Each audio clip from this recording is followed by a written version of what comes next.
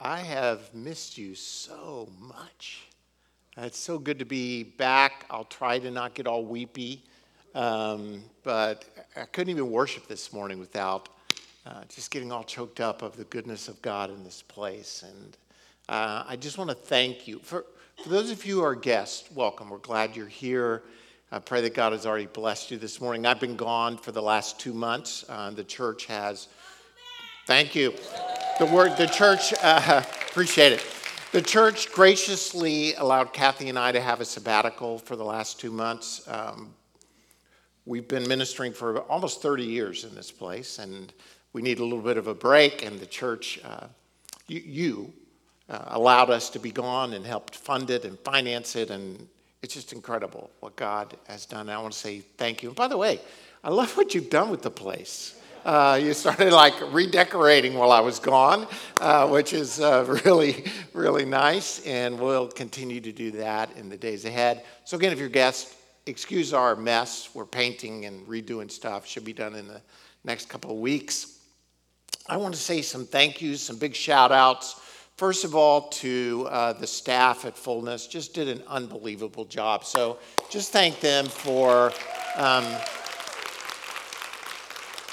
Scott and Gabe really took the lion's share. Then Dave preached one Sunday, Jeanette, Wendy, all of our staff, Patricia, just did an incredible job.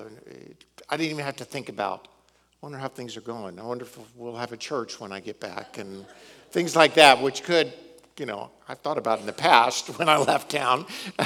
So thanks to them. I am so incredibly grateful, and to Craig as well. I think I forgot to mention his name. That's when you mention names, you start forgetting staff, and especially when you look like Santa Claus when you come back, you start, you've made a list, checked it twice, but you're not really sure if you got everything down. My grandkids started calling me Santa Claus when they started seeing. I'm like, I was gone, but I did not put on that much weight during the sabbatic. So I had a great time. Over the next 4 or 5 weeks, I'd like to share with you some of the things that God did in me while I was gone. A lot of it was very personal, so I probably won't share everything, but there were some things I believe God did in me and did for us and showed me about us and who we are that I think are important for the days ahead. So over the next 3 or 4 weeks, I'd like to share that. I'm going to do a sermon either next week or the next. You're not going to believe this, but I've been back for a week, and I got called for jury duty. So I have to go to jury duty tomorrow. So what I have time to prep for, I'm going to do a biographical sermon one Sunday, which I haven't done for years and years and years, to look at the life of John Newton. I'd like to talk about, I've read a biography on him, listened to a biography, and talk about some truths that God showed me from his life. We'll do that in a couple weeks. So it's a sporadic sermons. And oh, by the way, I haven't preached in 9 weeks, so it'll take me a minute to get the rhythm back. But if you want to read ahead, starting in about 5 weeks, we're going to study 1st and 2nd Thessalonians together. So if you want to read ahead and see what we're going to be looking at, kind of study it on your own, we're going to do that this fall, talking about having a stable faith in uncertain times, which I thought was appropriate for the day and age in which we live. So if you'd like to kind of jump ahead and look at that.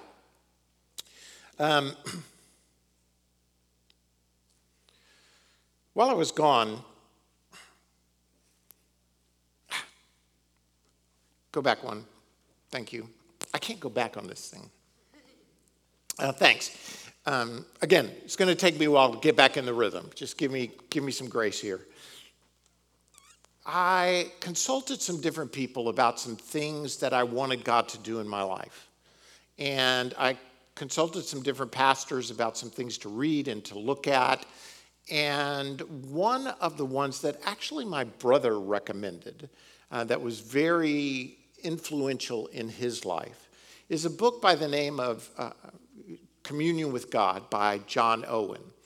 John Owen was a Puritan author, and as soon as you say Puritan author, most people go, oh, no, thank you.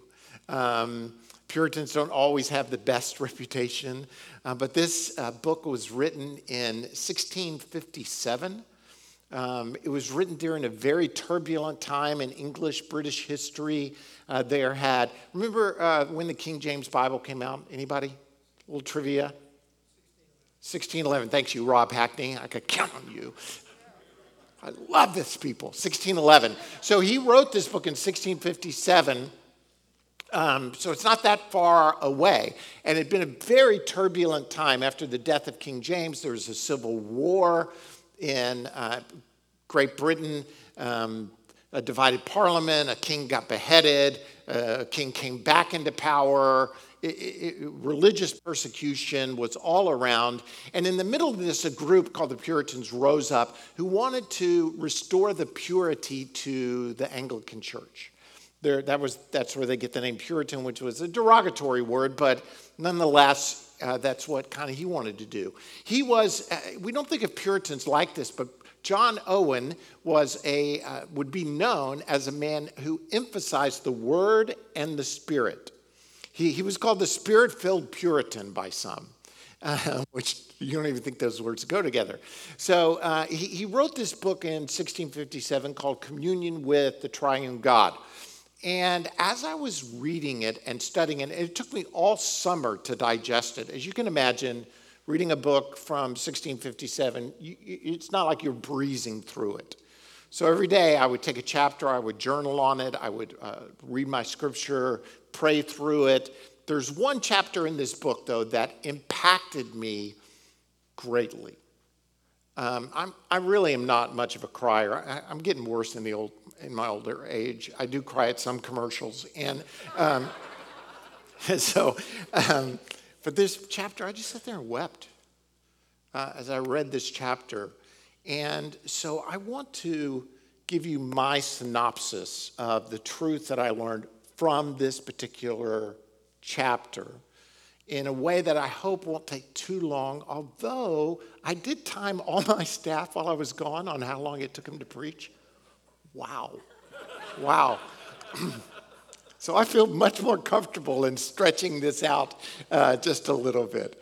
I didn't watch all the services, but I listened to every sermon and I put my stopwatch on because they've been giving me grief in the past about how long I preach. So 53 minutes. It was a record for one of our staff. Anyway, yeah, it was great. The sermon was awesome. And I was like, I'm loving this. I got all the room I want in the future. All right, so here's the deal. I've talked about this in the past, but it matters what you believe. What you believe matters. Now, here's why. Because you act on the truth that you believe. Whether it's true or not is irrelevant. But you believe it to be true, therefore you act upon it. So let me just give you an example. I'll just jump right in. I've been gone for a long time, so I'll just jump in with 2 feet. Over the last couple of years, you've heard these things. You need to get vaccinated because it will stop the spread of COVID. Or you've heard, you know what? It's biologically impossible for you to get COVID twice. Or you've heard, if you take the vaccine, it'll change your DNA. Now, let me just say this. I don't even know. My argument here is not whether any of these statements are true or not true. But your belief in that statement will change the way you behave. If you believe that the vaccine is going to prevent the spread, you're going to go get vaccinated. If you believe you can't get COVID twice, you probably won't. If you believe it's going to change your DNA, you're not going to.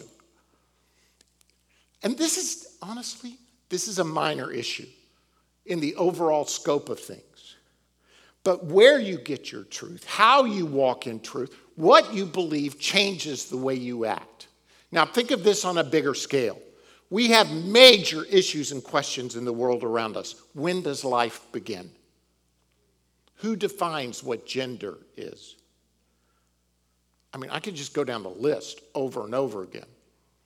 These are bigger issues. And the question is, where will you let your definition of truth emanate from? Who are you listening to? Where are you getting truth? Because you'll act upon what you believe to be true.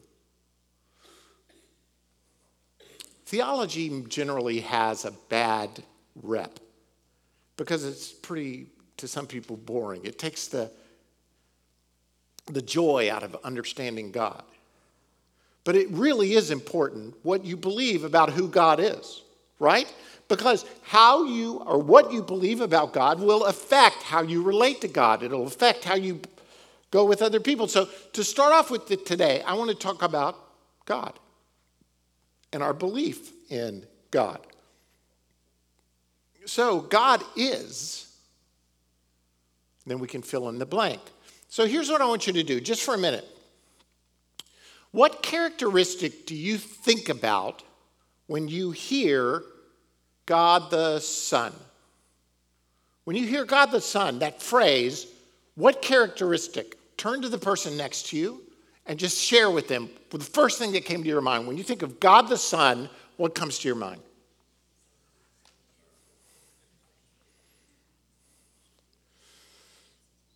All right? How about God the Holy Spirit?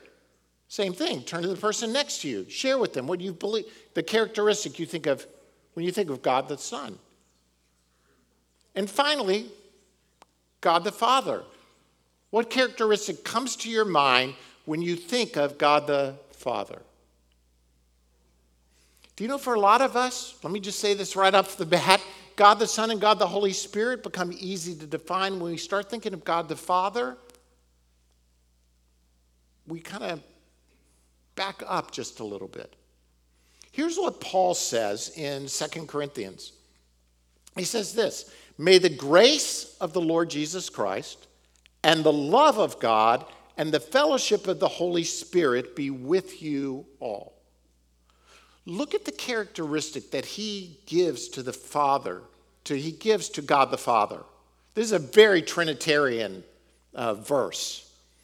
The grace of the Lord Jesus Christ and what? The love of God. I think our first response many times when we think about the Father is not love. We usually think of God as a judge. The Father is angry. God is creator even. But many times our first response is not that God is love. But that's what John says. God is love. Whoever lives in love lives in God, and God in them. This is how love is made complete among us, so that we will have confidence on the day of judgment. Now, by the way, all 3 points of my sermon are contained in this verse. I'm just going to feed forward a little bit, but we'll get to them in a minute. Going on, he says, "In this world, we are like Jesus. There is no fear in love, but perfect love drives out fear, because fear has to do with punishment. The one who fears is not made perfect in love." There is so much in this verse that I really would love for you to just dwell on this in the days ahead. If indeed God is love, then he goes on to say we're going to be made perfect, how? In love. And this love casts out fear. Therefore, we have no reason to be afraid. Now, here's my premise a little bit. Many times when we think of the Father, we don't think of love, but instead some sort of fear rises up in our hearts. We're, in many ways, if we're not careful, we're afraid of Father God. Or we hold Father God at arm's distance. But Paul and John are both making it very clear that God is love. The Father is love. He loves us. I'll show you some pictures as we go along these next 5 weeks, whether you want them or not. It doesn't matter to me. So these are pictures I took. This is the Grand Tetons. It's a place called Schwabecker's Landing. I'm sorry Ash and Noah moved. This is where they got married, by the way, in front of this little lake that is like a mirror early in the morning. It is just, I get out there and look at this and just stand and I can hardly breathe. And every time I'm overwhelmed by the glory of God, it points me to God. One of the things I had the privilege of doing was summiting a mountain with Adam, my son who lives out there, and he was very patient with me, hauling me up the mountain. So I'm not in bad shape, but you get at like 11,000 feet and you're walking up this wall, you start gasping for air. So we would walk like 4 minutes or climb for like 4 minutes, and I would be like gasping. Like, Adam, I'll be right there. Hold on a second kind of thing. But then you get to the top of the mountain and the view up there and the grandeur. So the reason I put these two pictures is I'm looking at the Grand on the left with the lake from one side. And we climbed the mountain on the back side. And then you can see the Grand right in the middle where we're up close to it, just a little below, about 1,000 feet below the summit of the Grand, which is the tallest mountain in the Tetons. And I'm just overwhelmed by God and his presence and his glory. This happens in the psalmist in Psalm 139. This is a responsorial psalm where there's a refrain. I talked about this a little bit on Monday morning. It says this: give thanks to the Lord, for he is good. Say it with me. His love endures forever. Give thanks to the God of gods. Give thanks to the Lord of lords. To him alone who does great wonders, who by his understanding made the heavens, who spread out the earth upon the waters, who made the great lights, the sun to govern the day, the moon and stars to govern the night. Think about this for a second. The psalmist looks at the created order, the mountains, the wonder, the glory, the stars, and his response is not, oh, his power endures forever. His majesty endures forever. His response is, his love endures forever. When we look at what God has done, do we come to a place where we are overwhelmed by the love of God? I would say in general, not in my life. Until recently. Have I just come to a place where I see that God is love? As a matter of fact, God is the fountainhead of all love. All streams of love flow from the fountain of God. He is love. So wherever we see love, what we're experiencing in some way came from Father God. Now listen, straight out. The further downstream you get, the more polluted the river is.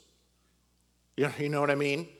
The more the river flows, or the streams of love flow, many times because of our sin, the sin around us, the stream becomes more and more polluted. At one point, Adam and I were coming down from that mountain, and he's like, hey, we need some... Adam kept telling me to drink water all the way up. He's like, drink water, drink water, drink water. So I had this big backpack of water. Get to the top of the mountain, I've been drinking like Adam says, drinking water, and then I'm like, my water's gone. Oh, hey, Adam, my water's gone. And he's going, well, we got to get down. And that's what I'm saying. I'm only up. I'm only halfway there. You told me to keep drinking.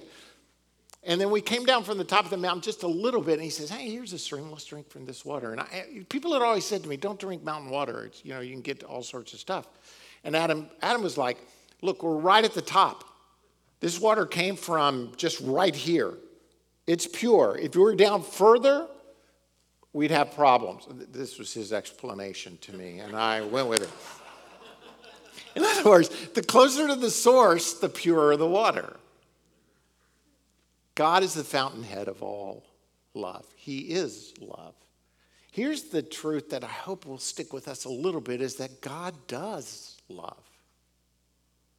Not only is he love, but he loves us. In Titus it says this, but when the kindness and love of God our Savior appeared, he saved us, not because of righteous things we had done, but why? Because of his mercy. When the kindness and love of God our Savior appears. John 3:16 says, for God he so loved the world that he did what? That he gave his only son, that whoever believes in him shall not perish but have eternal life. So here's what I think many Christians at times think. Father God is ticked off. He is mad at us. And the Son, Jesus, convinced the Father to let him come in order that love can be released in the world. Almost as if there's this battle in the Trinity, which there is not, by the way. And the Bible is absolutely clear that Jesus being sent to us is a response to the love of the Father. It's because God loves you that much that he sent his Son. John Owen says this, Jesus is not the one who convinces the Father to love us, but rather the Son of God becomes incarnate in light of the Father's eternal and free love towards us. He loves you that much. God does love us. And in turn, we love because he first loved us. His love has been poured out on us, and now our love to him even is always a response to his love toward us. Do you know you can't even love God on your own? If it were just you, you couldn't do it. But because God loved us so much, we can now love him back, and we can love each other. So God the Father poured out his Son on us because he loves us. And Romans 5, it says this, and hope does not disappoint us because God has poured out his love into our hearts. How? By the Holy Spirit as well, whom he has given us. Here's what I hope that I can help all of us see by the power of the Spirit, enlightening. God loves you. Now, here's what I think some of us think. Yes, God loves me, but I'm like son or daughter number 5.2 billion on the list.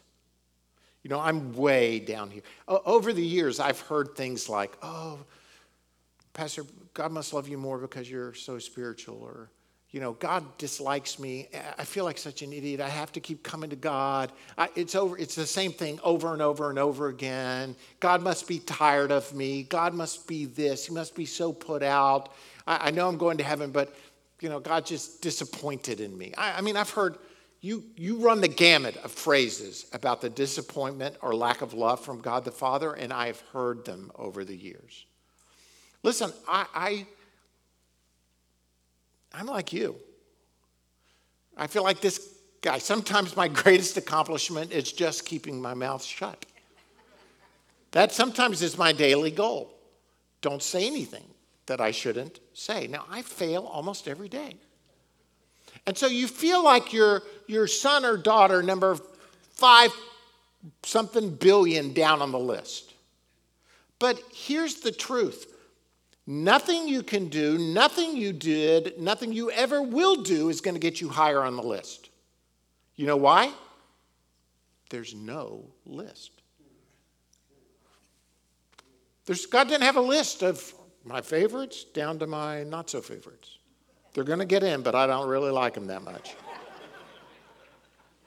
From a love standpoint, God loves you. This is an unbelievable truth. God loves you as much as he loves his own son. I had to go look this up because I really wasn't sure. But maybe God loves Father loves the Son, and then I'm right below that. But Jesus says the Father himself loves you because you have loved me and believe that I've come from God. His point is that I am in you, you're in me, and we're in the Father. He loves us. You are that loved. And nothing can move you up on the list because, again, there's no list. You know, I feel at times, I don't like to be wrong.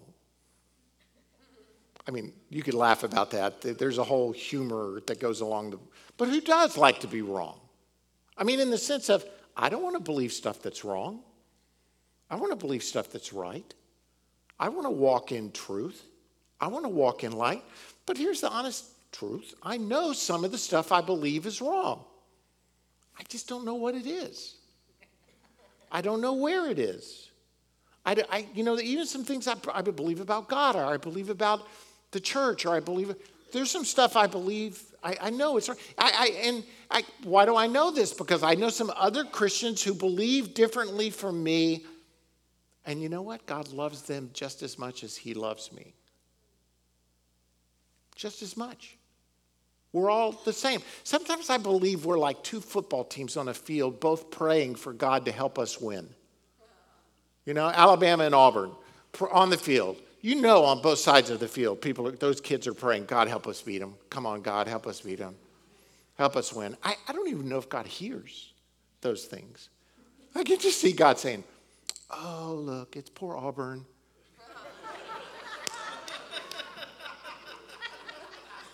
I feel really bad. I'm going to give him a kick 6 this year.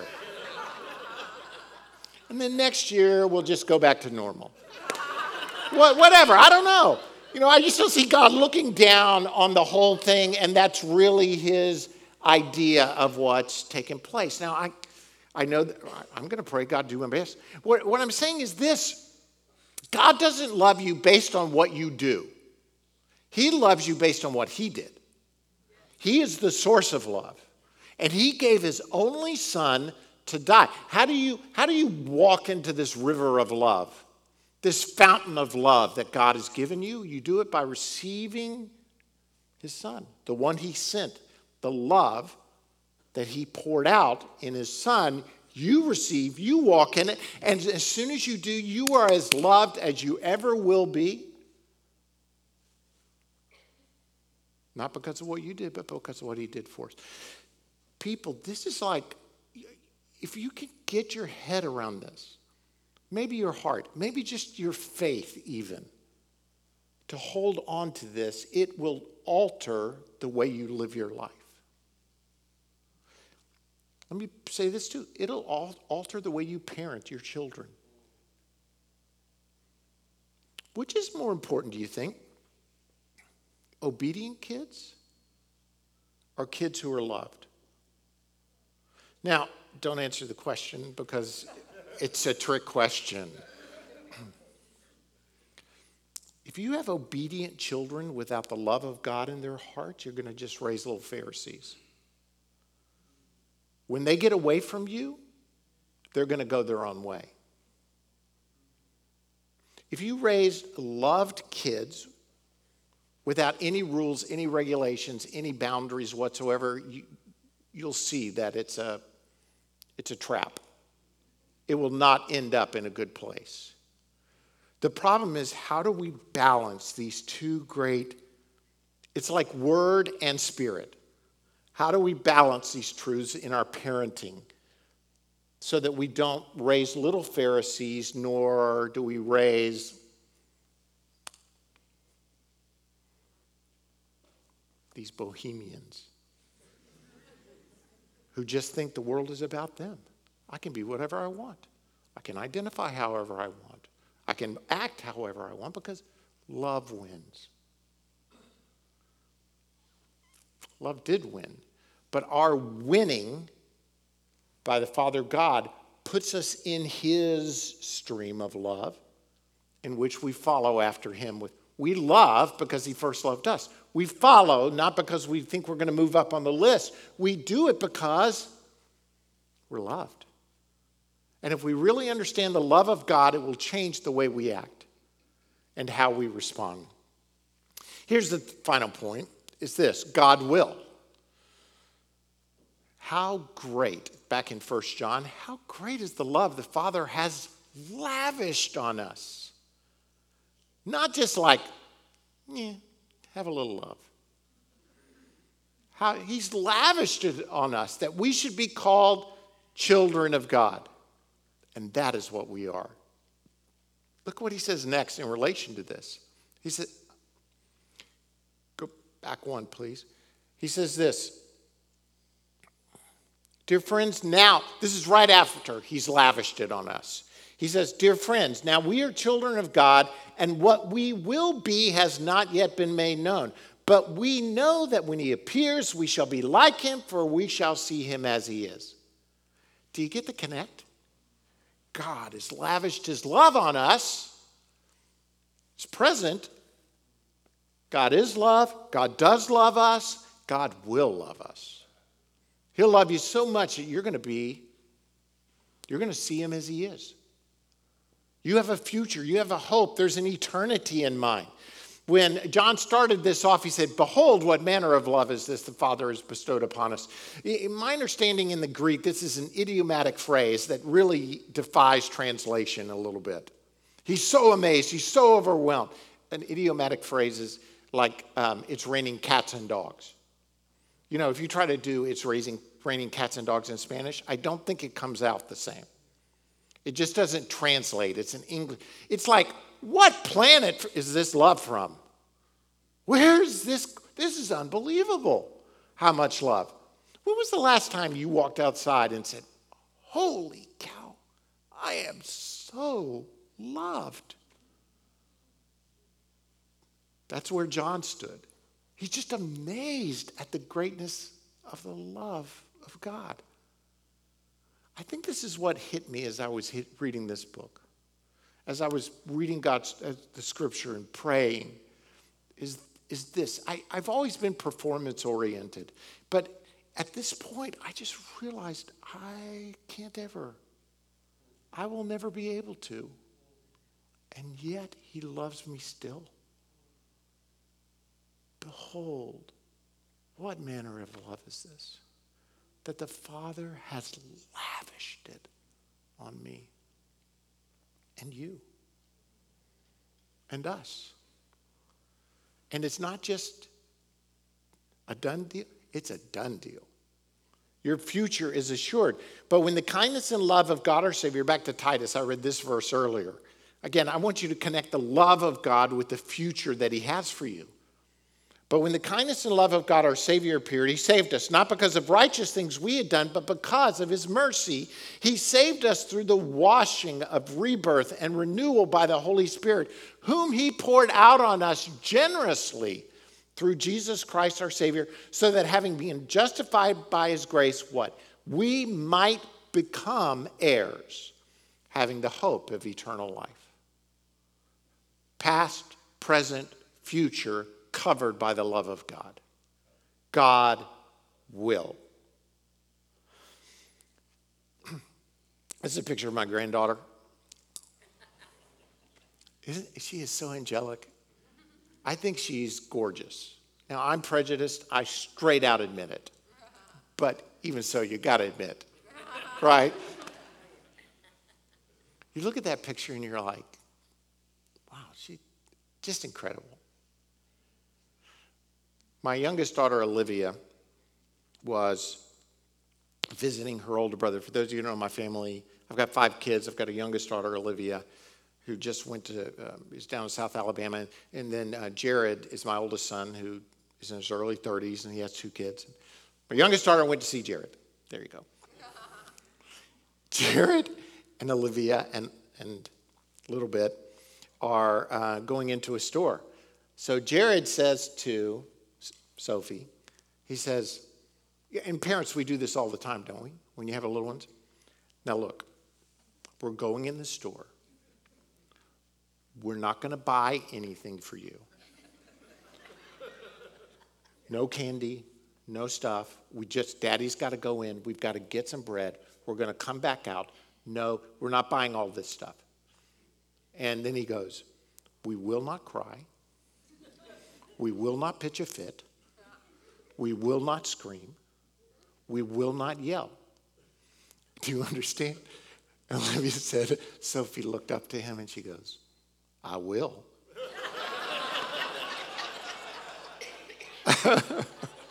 I'm like, this is her.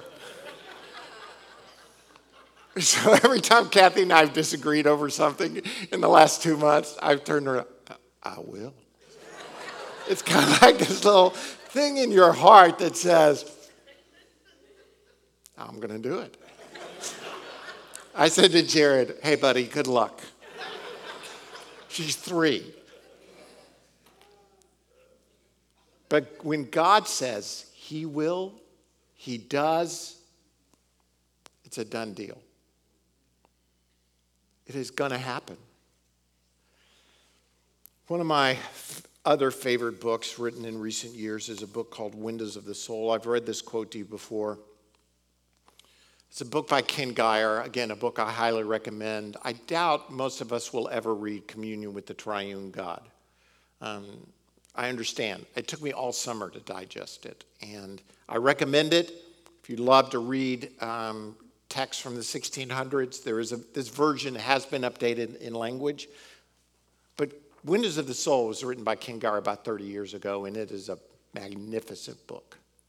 And his premise is this, that God will display his love to you through various windows into your heart. And every one of us is different. Some of us love literature. Some of us love nature. Some of us love music. Some of us love poetry. Well, that's only Dave. Some of us love other stuff, sports, whatever the case may be. Whatever God has placed as a love in your life, if you're open, and he'll use that window to display his love to you. Here's what Geyer says. Please listen. This is a page, but I think it'll minister to you.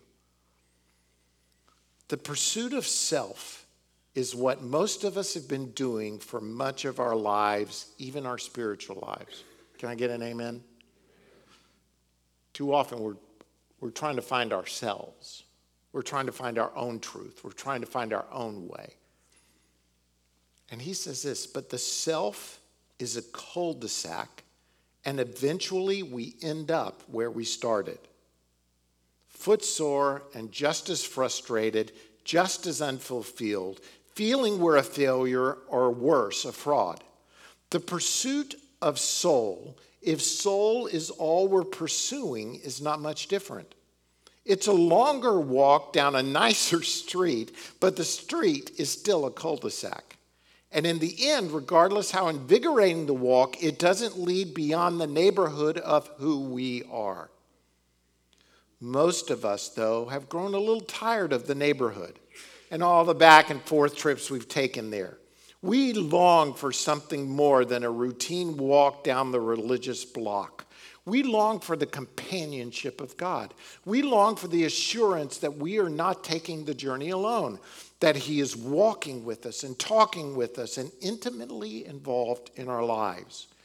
We have all had moments when we've experienced something of that intimacy, moments we can't quite explain yet can't explain away, moments when God has touched our lives like a soft hand of morning sun reaching through our bedroom window, brushing over our eyes and waking us to something eternal. At some of these windows, what we see offers simply a moment of insight, making us slower to judge and quicker to show understanding. At a few of them, though, what we see offers a word spoken to the very depths of who we are. It may be a word to rouse us from sleep and ready us for our life's journey. It may be a word to warn us of a precipice or guide us to a place of rest. It may be a word telling us who we are and why we are here and what is required of us at this particular juncture of our journey. Or in a startling, sun-drenched moment of grace. It may be a word telling us something that we have longed all of our lives to hear, a word from God. A word so precious it would be worth the most arduous of climbs to hear the least audible of its echoes. Windows of the soul is where we hear these words and where the journey begins. And here's the word I believe God wants to say to you and to me, and I pray that there is a window into your soul that God will open up to say, I love you. Church, child, son, daughter, you're loved.